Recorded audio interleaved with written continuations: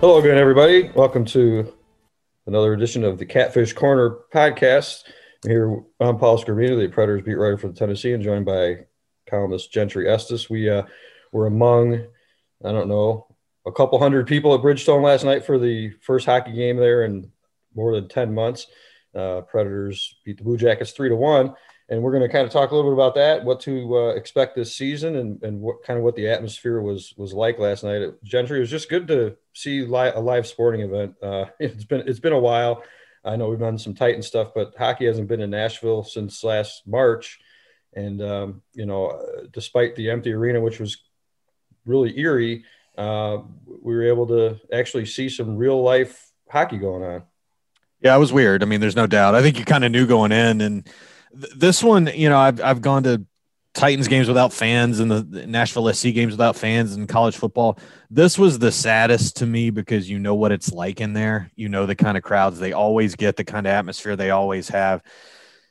And look, they tried. The fans that were there, they tried the chants. You heard a little bit of that. The Preds cranked up the PA system. They played the music real loud. They kept trying to do things like the crowd meter and let's get loud. But I mean, look, it is what it is. They piped in kind of a weird background noise. So I think part of it too, Gentry, is they as everybody probably already knows by now, they were approved to have a limited capacity of 15%, I think it was.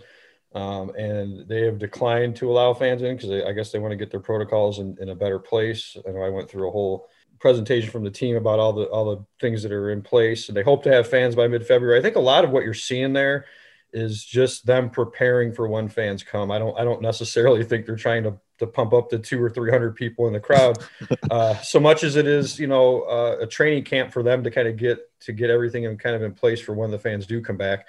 And we don't know. I mean, as we've learned with this whole pandemic, I mean, we never know. Things could change by the minute. But, I thought overall, visually, optically, it was weird. I mean, just seeing the seats covered. But I do think hockey kind of presents itself more than any other sport without fans, at least from a TV perspective, which I think hockey is the worst sport to watch on TV. But I think it's the least affected by, no fans being there for the viewing experience. And players will tell you too, they don't necessarily hear the fans, all the time when they're on the ice because they're so focused. But it definitely was, for being one of the toughest places to play, every year by visiting teams, in different polls. I think home ice advantage goes away this season because I don't think we're going to see anywhere at full capacity. So, the product on the ice is what's going to matter. What we saw from the Predators last night, one game, can't judge a lot from it, but there was a different feel to this team. And what I mean by that is I think that they had 20 block shots or something like that last night. They were out there hitting guys. They were just being responsible, playing really good defense, and grinding it out against a good Columbus team. And with the schedule being what it is, I mean, they're going to play 28 2-game series, basically, all in the division. So you have to have that toughness, which I think the Predators and that physicality, not necessarily for fighting, but just, hitting and the blocking of shots and those kinds of things. It felt a little different last night. And some of the new guys that came along, Mark Borowitzki, Eric Halla, Matt Benning, Nick Cousins, guys like that, made an immediate impact. A few things I liked out of this. They concede the early goal. It's the kind of situation where they would have tanked a little bit in the past. They would have had trouble responding from that. They seemed to respond fine from it. I felt like, I like that UC Saros had such a good debut. Had that gone the other way and he just come out rusty and had been terrible, you would have already started hearing the whole, well, maybe Pekka should still be the number one. I mean, that would have already started in had he come out with a poor performance, which he didn't. He played well. As I wrote, I think the goal that Forsberg scored early in the third period to take the lead was the play of the game and the kind of thing that the Predators need him to do. He has a special quality to him that we haven't seen enough of, the ability to change a game with a singular moment of brilliance like that. I like that probably as much as anything to get him started on, what the Preds need to be a significant upgrade from what he was producing last year, but perhaps a career breakout kind of year for him. He's due for that. He is. I mean, he's shown flashes of. He had the lacrosse goal last season, which was his worst season with the Predators overall. But to me, last season's kind of a wash in a lot of ways because, not only COVID, but there were a lot of injuries. They were that Joe Feline was not playing together a lot last season because of various injuries to different guys and other guys forced to move around the lineup. One thing that can't be overlooked from last night. We brought up Saros, who played great. I think he had 29 saves, made some really spectacular saves. Was the fact that was the first time since 2009, I think, that Pekka did not start a season opener for the Predators. And he hasn't played in a game for the Predators in more than 10 months or about 10 months or whatever. I think it's more than 10 months now. He didn't play during the return to play last summer. But he will be playing because of the nature of the schedule and the condensed schedule. There's 4 games in 6 days, it seems like, every week. He's going to play, and they're going to need him. I think it was a little bit weird with the no fans and Pekka not there, not playing. He's, sitting on the bench wearing a face mask. But you see, they need that performance on him. But, yes, they do, it's been no secret. The Predators need – the Philip Forsbergs and the Ryan Johanssons and the Victor Arvidssons and the Matt Duchenes to play up to their contracts. And that wasn't the case last year. I would argue last year, the only really good player on the team last year was Roman Josi. I mean, everybody else kind of had a down year, if not a career worst year. So, things can only go up, you would imagine. But they're in a tough division. I mean, they got the 2 Stanley Cup finalists from last year in Tampa and Dallas in the division. Columbus is going to be tough. Carolina is going to be tough. And then there's some bottom feeders that you would assume would be bottom feeders this year with the Detroits and Chicagos and whatnot. But it's not going to be an easy season. But I don't like to jump to conclusions. But, based on what we've seen, and you can't judge much from camp, I mean, they just, like I said in the beginning, the look and the feel is different. Like you say, they didn't collapse after they gave up a goal and start trying to compensate or hang their heads. They just kept to their game plan and eventually it paid off. And like I said, yeah, the Forsberg goal was huge. They're going to need a lot of goals like that from him and the other guys I mentioned this season. And that's going to be important for them if they're going to be contenders. Did anything really surprise you from any of the new guys, the guys you hadn't seen with the Preds yet?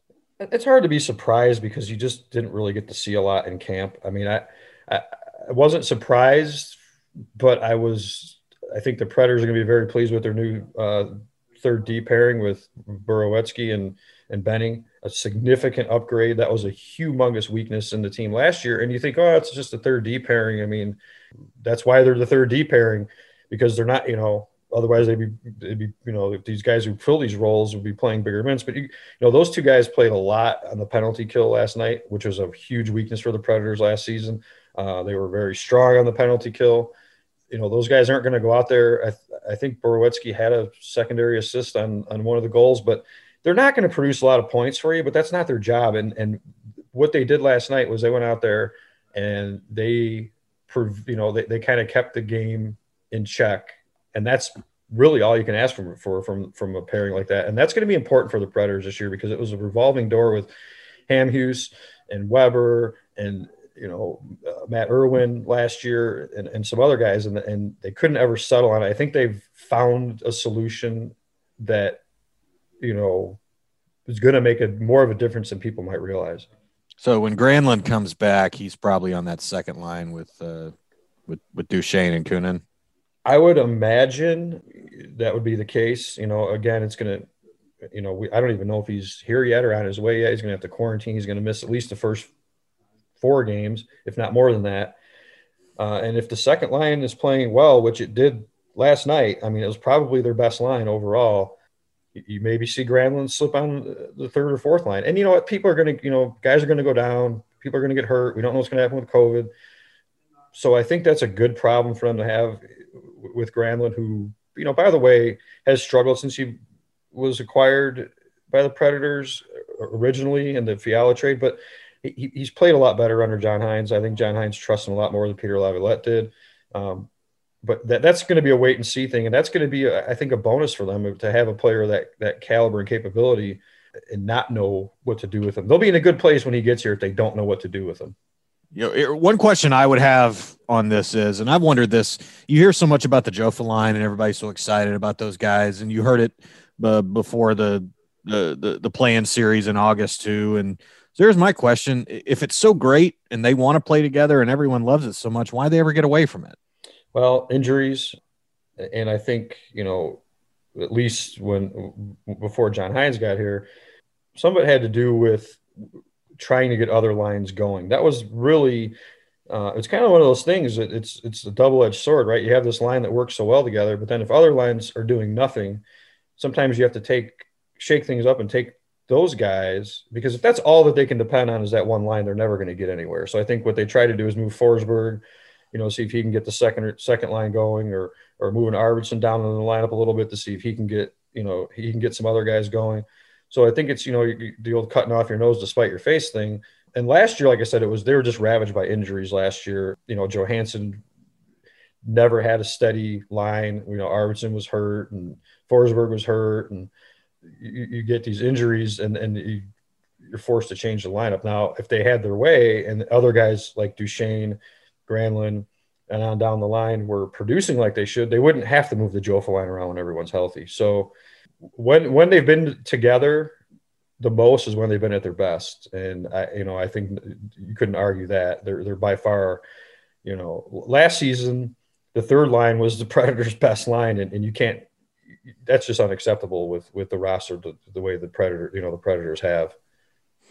Yes. Some good signs in the first game for sure. But, I want to see what happens when there's some adversity. I want to see what happens when there are those injuries and things start going against them. If you remember last year, Paul, they came out like gangbusters last season. I mean, they were probably you could make a case the best hockey they played all season was what they did in the first month of the season. Certainly for Pekka.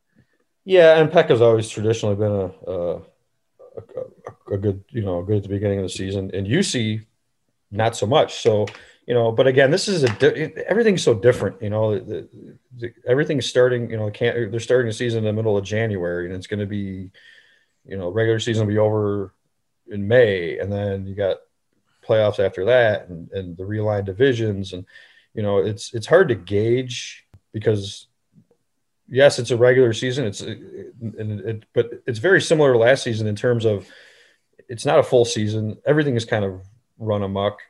So I think just getting that, that's where David Poile changed his offseason philosophy and said, instead of going younger, we need to get tougher. We need to, try to just get through this season, sign the guys to a bunch of one-year contracts and see what happens. But, again, they have another game. We're recording this on Friday afternoon. They have another game on Saturday, and then Monday and Tuesday again. And then they go on the road to Dallas, which, by the way, had 17 players test positive, and the beginning of their season was delayed. So we're already seeing COVID have its impact, before the season or even starts. So who knows where it's going to go? I just think from what I've seen, the limited amount of what I've seen in camp and in the game last night, kind of how they handle things, it's a good sign, but it's nothing you can put too much stock into. Yep, that's about all I've got. At least one game into the season. Hopefully, we'll do some more of these podcasts as we go and learn more.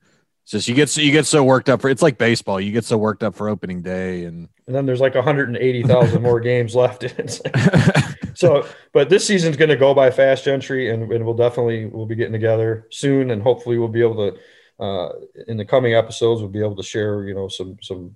Unlike in the past, we won't be able to get player interviews exclusively because of the access, but we will get some player voices on here in the near future. And that'll do it for this edition of Catfish Corner. We hope you'll subscribe to the Tennessean.com if you haven't already. And remember, you can subscribe to this podcast on iTunes, Google Play, or wherever you prefer to subscribe to your podcasts. For Gentry Estes, I'm Paul Scorbina. Thanks for listening, and we'll talk to you soon.